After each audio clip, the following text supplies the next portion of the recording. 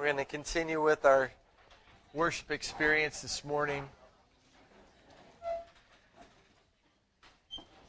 You know, that idea that Dan shared in communion of not passing judgment, that's hard to do. You know? I have to admit that I did a lousy job of that yesterday. We were camping at Stony Brook Park, and the group that came in late Friday night set up, got their stuff done, and immediately started drinking in a park that has giant signs that says no alcoholic beverages allowed. And 9 o'clock, 10 o'clock, 11 o'clock, 12 o'clock, somewhere between 12 and 12:30 the music started. And and so at 12:30 I climbed out of my hammock and I said, look, guys, you know, could you at least turn the music off? I'm not telling you can't break the rules and hang out and have a good time, but could you know, I've got kids, and you know, the more they drank, the fouler and louder the language became, and so it's kind of hard to not want to throw stones, literally, and it was tough. And so in the morning at 4:45, when I got up out of my hammock to go to the bathroom, and the dog heard me and now wants to be up and is oh, hey, it's 4:45. It's time to get up, right? The sun's almost up. You're going to feed me, right? And poor Joy, because the dog was in the tent with the girls, and so all of a sudden the girls are stumbling through the darkness with the dog over to me, and I had set up a line to clip him to so that he wouldn't get tangled up, and she didn't understand what I was trying to tell her. And so I'm trying to explain to her, I'm in my hammock, barely awake, explaining to a 14-year-old in the dark who's barely awake, with a dog who's very awake, how to take his leash, clip it on, and all the while my wife is laying next to me in the hammock saying, shh, be quiet. And I'm like, absolutely not, I will not be quiet. Where I could have had grace, and I could have been kind to my neighbors, I was not. Anyways, so this morning we are starting a brand new message series I'm really excited about. It's called Primal. And when you hear the word primal, what kind of things come to mind? Yeah, there we go. Arr, arr, arr. Good? Good. What else? Primal. Fire. Yeah? Scream, the primal scream into the pillow, right? I'm so angry at my brother. Ah! Cavemen, primal, right? It was interesting as I was pulling the message materials together and for this morning's message, and we're using a book called Primal, The Quest for the Lost Soul of Christianity, kind of as the template for our message series. And it's written by Mark Batterson, who we've used some of his material in the past. It's an awesome, awesome resource. I highly encourage you to pick it up. But there was one thing that popped up over and over again as I was looking for things about primal, and it was primal movement.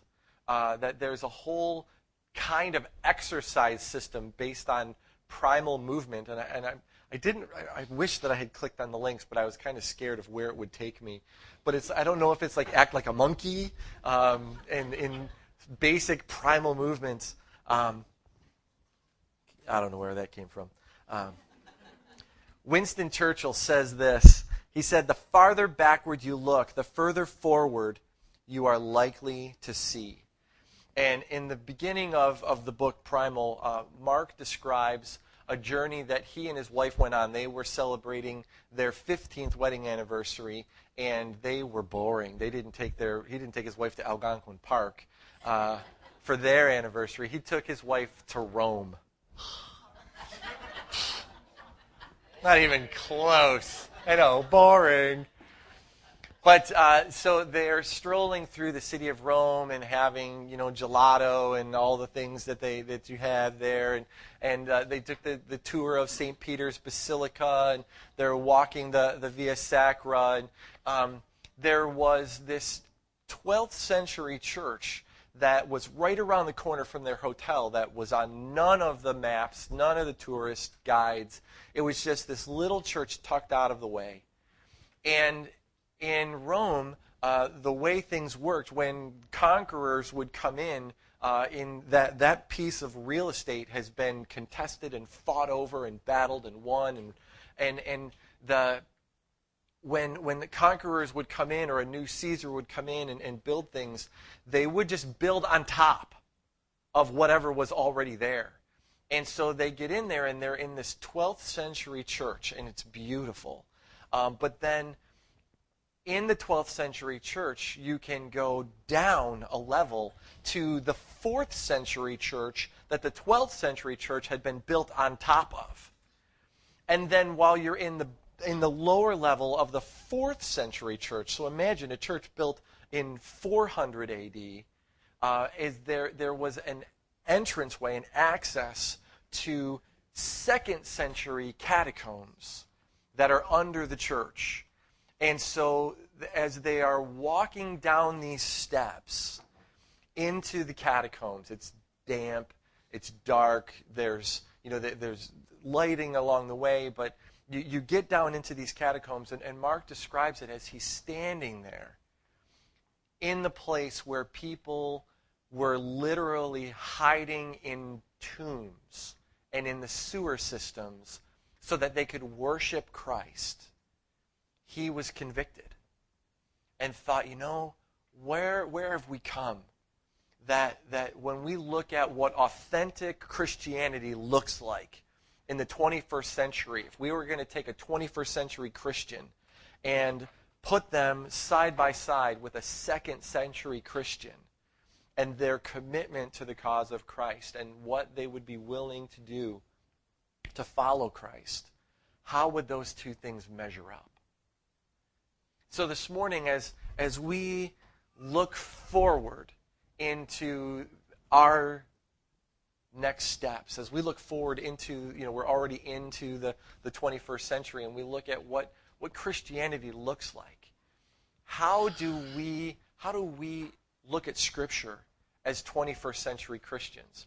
How do we look at our walk with the Lord as 21st century Christians?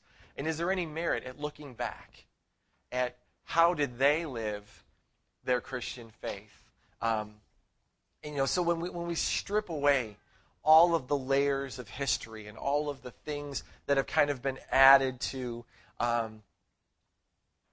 Mark is standing there in these catacombs at literally the primal glory of where Christianity started, where it cost you everything to follow Christ. And when we think about that question of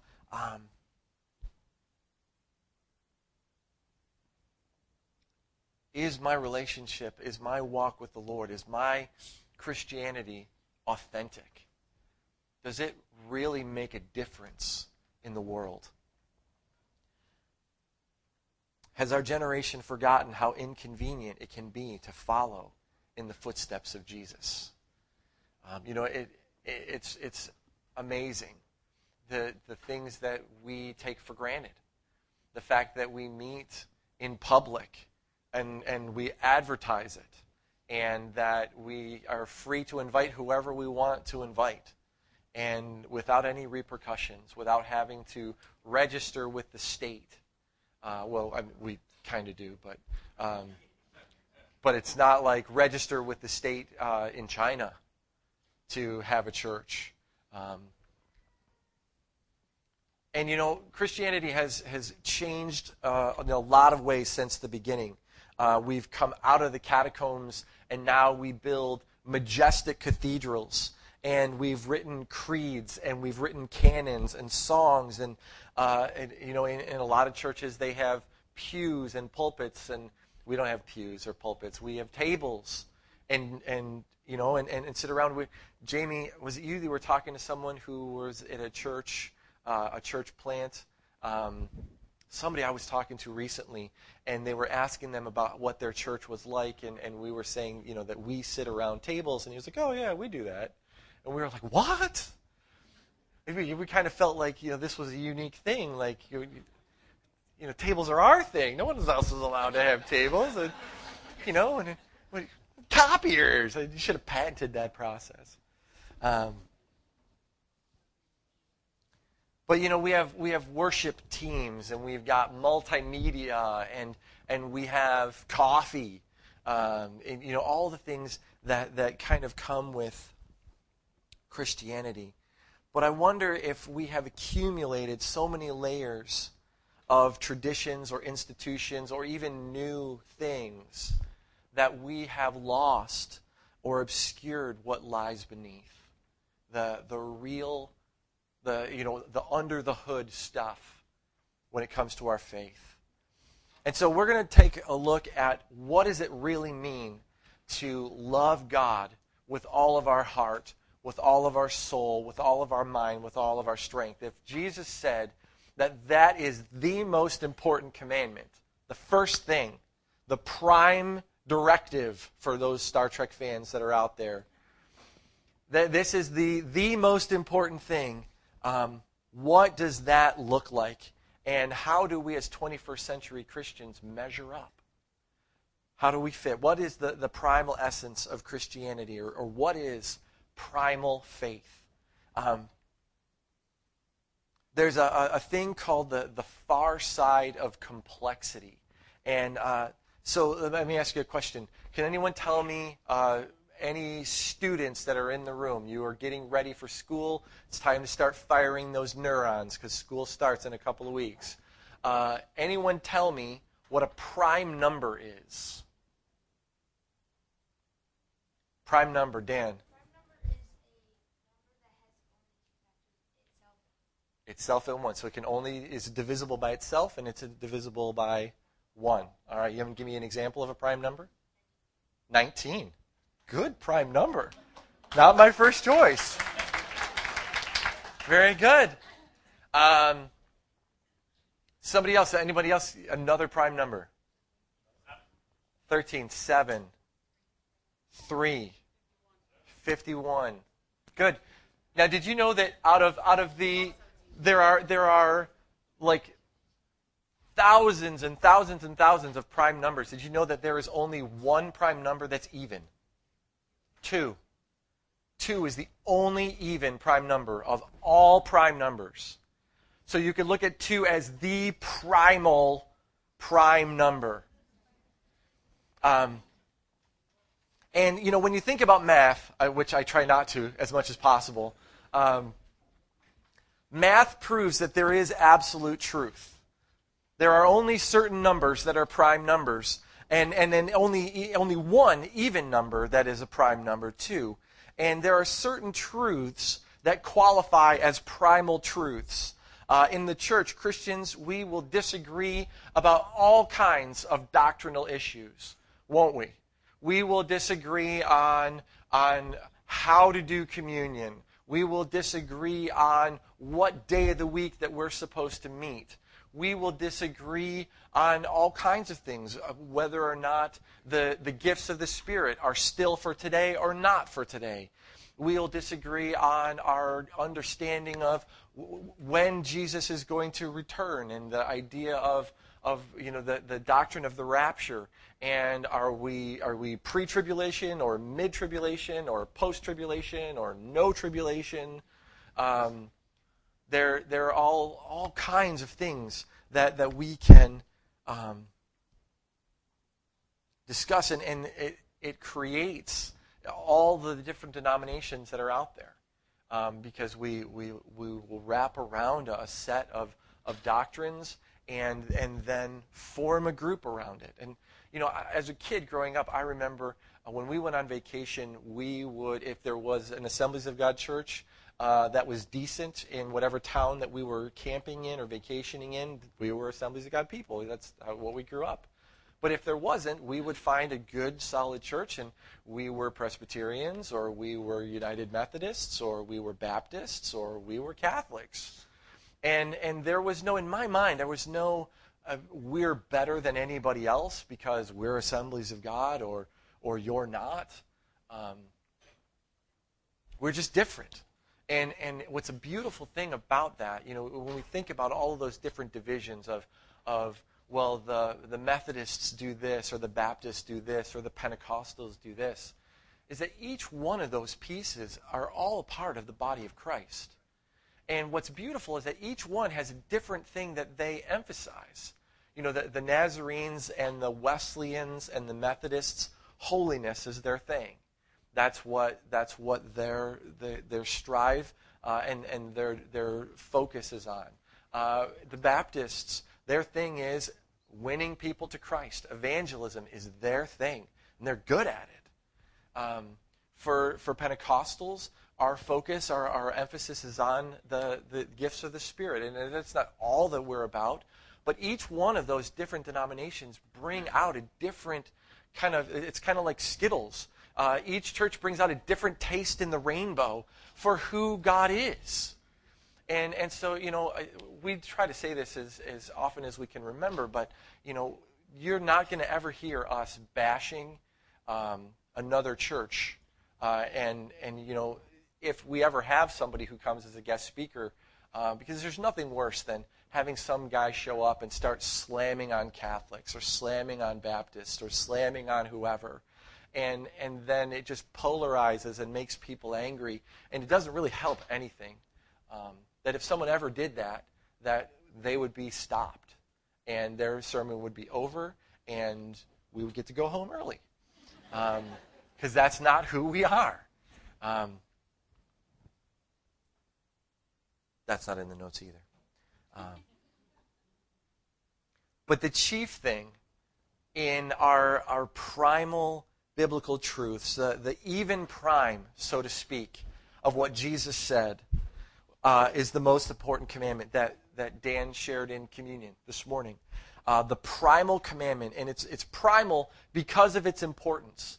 So Jesus is in this setting with a bunch of legal guys, teachers, and lawyers, and they try to nail him with a trick question to try to get him to lay out what is the most important commandment. And so in Mark chapter 12, verses 28 through 31, it says, one of the teachers of the law came and heard them debating. Noticing that Jesus had given them a good answer, he asked them, of all the commandments, which one is the most important? The most important one, Jesus said, is this: Hear, O Israel, the Lord our God, the Lord is one. Love the Lord your God with all your heart, and with all your soul, and with all your mind, and with all your strength. Now, why do you think that was a trick question that they were trying to catch him in? Why did they use this question to catch Jesus in a mistake? Anybody have a guess? Yeah, maybe. Well, one of the 10, because when we think about the rules, right, the 10 commandments that are the big thing, what they had done over the hundreds and hundreds of years is they had taken the 10 and then added to, that idea of, like last week when we talked about and, the Pharisees added and, but not in the right way. So you had to follow the 10 commandments and 633 more commandments that they then had to know, memorize, and follow. And so they're trying to catch Jesus and say, Jesus, no, really, out of our 631 rules, which one's the most important? And he gives them the most important one, which blows their brains because it's not even on their list. He was a genius. He had the ability to strip away the most complex things and find the simplest truth in unforgettable ways. And for us today as Christians, aren't we like the opposite of that? Aren't we so easy and good at taking simple things and making them complex and hard to follow and difficult to understand? We complicate Christianity. Oliver Wendell Holmes said this: He said, there is simplicity on the near side of complexity, and there is simplicity on the far side of complexity. I wouldn't give a fig for simplicity on the near side of complexity. And what he means by that, I know those are all big words and ideas. It's probably your brain is hurting. It's okay. We'll walk through it. We'll get through this together. What he's saying is that on the near side of complexity, faith for Christians is just mind deep. That we know what we believe, but we don't know why we believe what we believe. And faith is fragile because it's never been tested intellectually, or it's never been tested by experience. Near-side Christians have never been to the catacombs of doubt or of pain or suffering. And it's in those experiences that our faith is deepened, and breadth is added to it, and you can put teeth to your faith that you can actually sink into and hold on to. It gives us a new appreciation for a God who doesn't fit within those logical constraints of our left brain. Near-side Christians have a tendency to lose their faith when they get tested. Because it's like, I have an understanding, I think I kind of know what I believe, but I'm not really sure why I believe it. And so they just have this real simple understanding of it, and when testing comes, they lose it. They let it go. This type of Christianity is known by another name. It's called spiritual immaturity.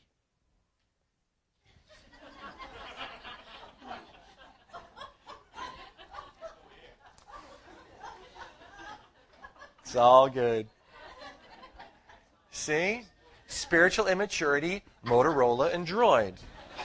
I get it. If she were truly mature, she would have an iPhone. No. Just kidding.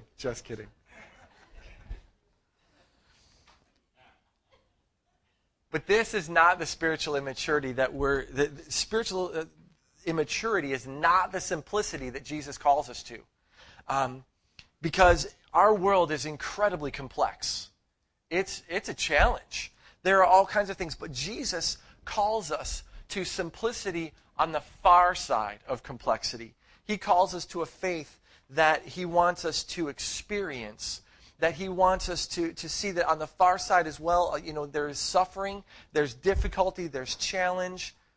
But when we talk about simplicity on the far side of complexity, what does that mean? And how do we get there? Because it's not easy to strip away all of the things that we've learned, all the things that we understand about what it means to be a Christian. We've learned things, we've experienced things, and taken and rebuild an authentic, real faith that will last a lifetime. Because we all come to the table with our experiences of, I was raised Lutheran, or I was raised Catholic, or I was raised Assemblies of God. And so we all come with these preconceived ideas. But when we're looking at this primal faith, what does it mean to love God with all our heart, all our soul, all our mind, and all our strength? We need to go back and look at the very beginning. We need to go underground to understand what God wants from us and for us. The world has a perception problem when it comes to us. The church is known better for what it is against than for what it's for. We do something unique, I think it's unique. There's probably somebody that's already doing it, kind of like tables.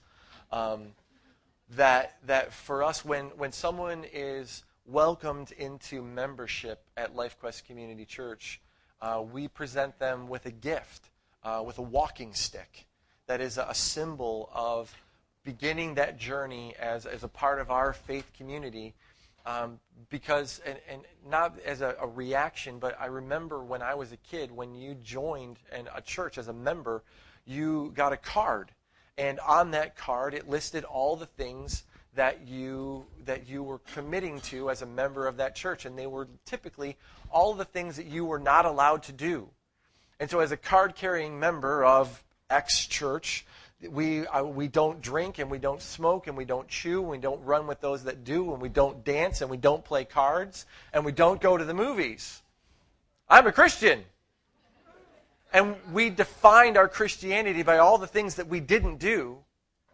And so when you try to explain what does it mean to be a Christian, you whip out your wallet, and here's my card. If somebody's a God member from X church, and here are all the things I don't do.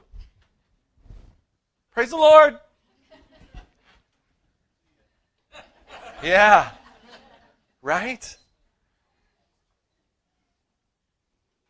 And so as a church, we're better known for the things that we're against than for what we're for. The real problem is really not a perception problem. The real problem is the world's perception is our reality.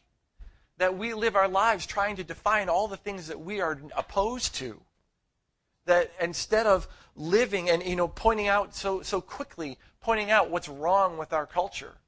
And looking at the things and pointing fingers. And for us, the temptation is to ask the question, what's wrong with this generation? Why is it that 20-somethings are leaving the church at alarming rates?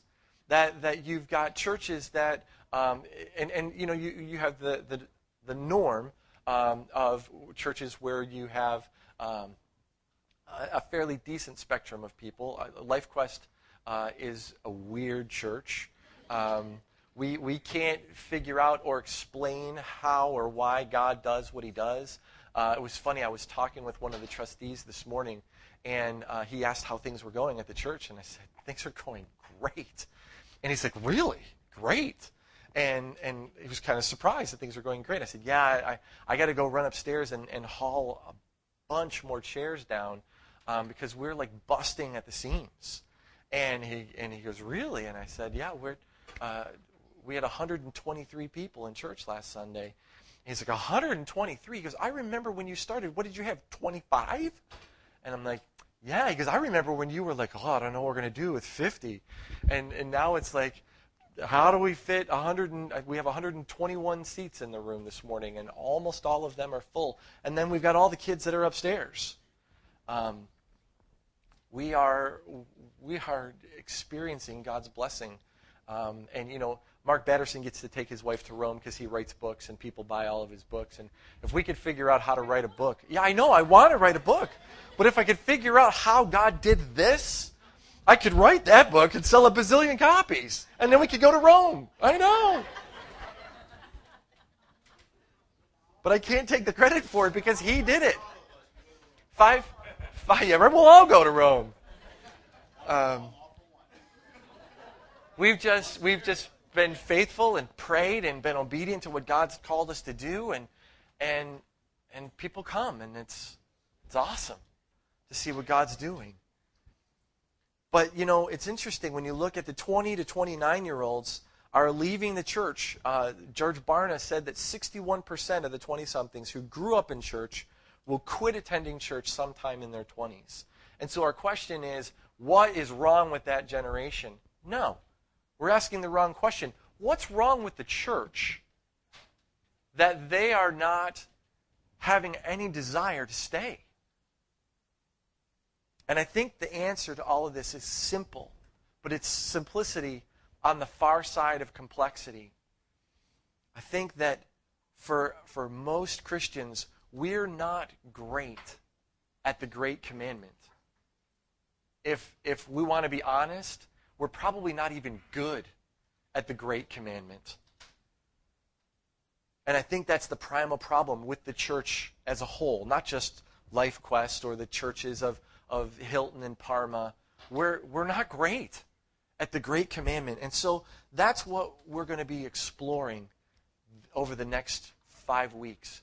What does that mean to love God with all your heart, all your soul, and all your mind, and all your strength? This morning I want to give you a homework assignment. I know, school is coming, guys, and I'm just trying to grease the wheels and get it ready.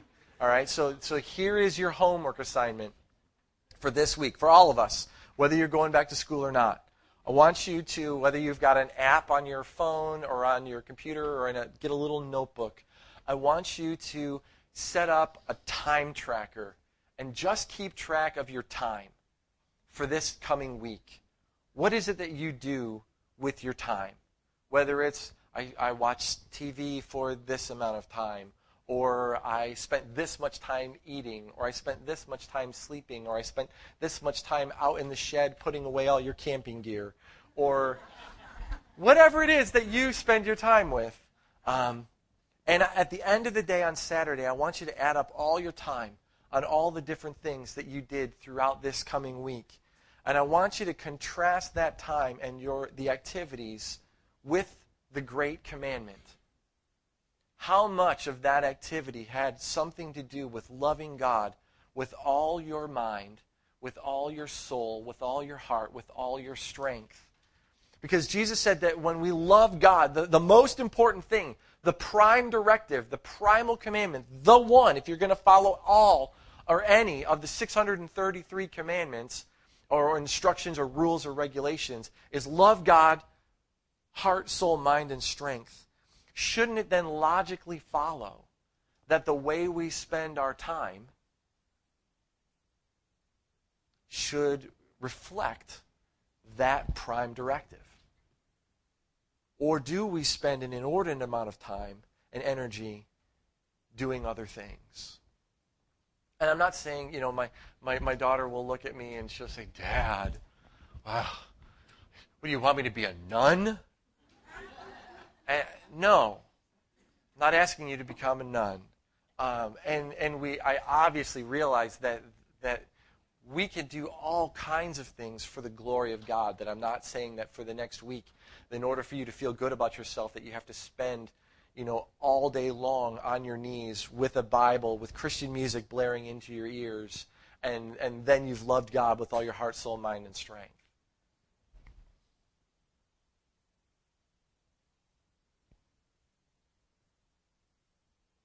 We can't afford to merely just be good at the Great Commandment anymore. We have to become great at the Great Commandment. Loving God with all of our heart, with all of our soul, with all of our mind, with all of our strength. Some truths can't be understood without logic. Some can. Math is one of those that scientific principles are types of truths that we understand on the left side of our brain. But there are some truths that are not logical. There are some truths that the world has problems. And again, when we think about the problems of truth that come from the right side of the brain, imagination, not logical. But both logic and imagination are absolutely necessary for us to have a well-balanced life. And faith comes from the right side of our brain. Many call it fantasy because what faith requires goes beyond logic. If I can't see it, I can't feel it, I can't touch it, then I can't believe it.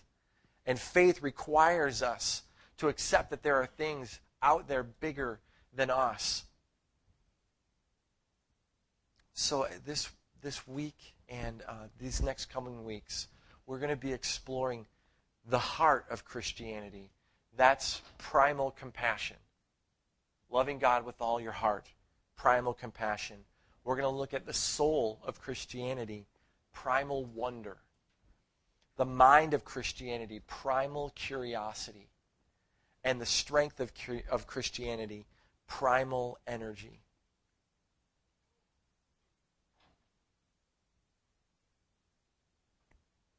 Let me close with this.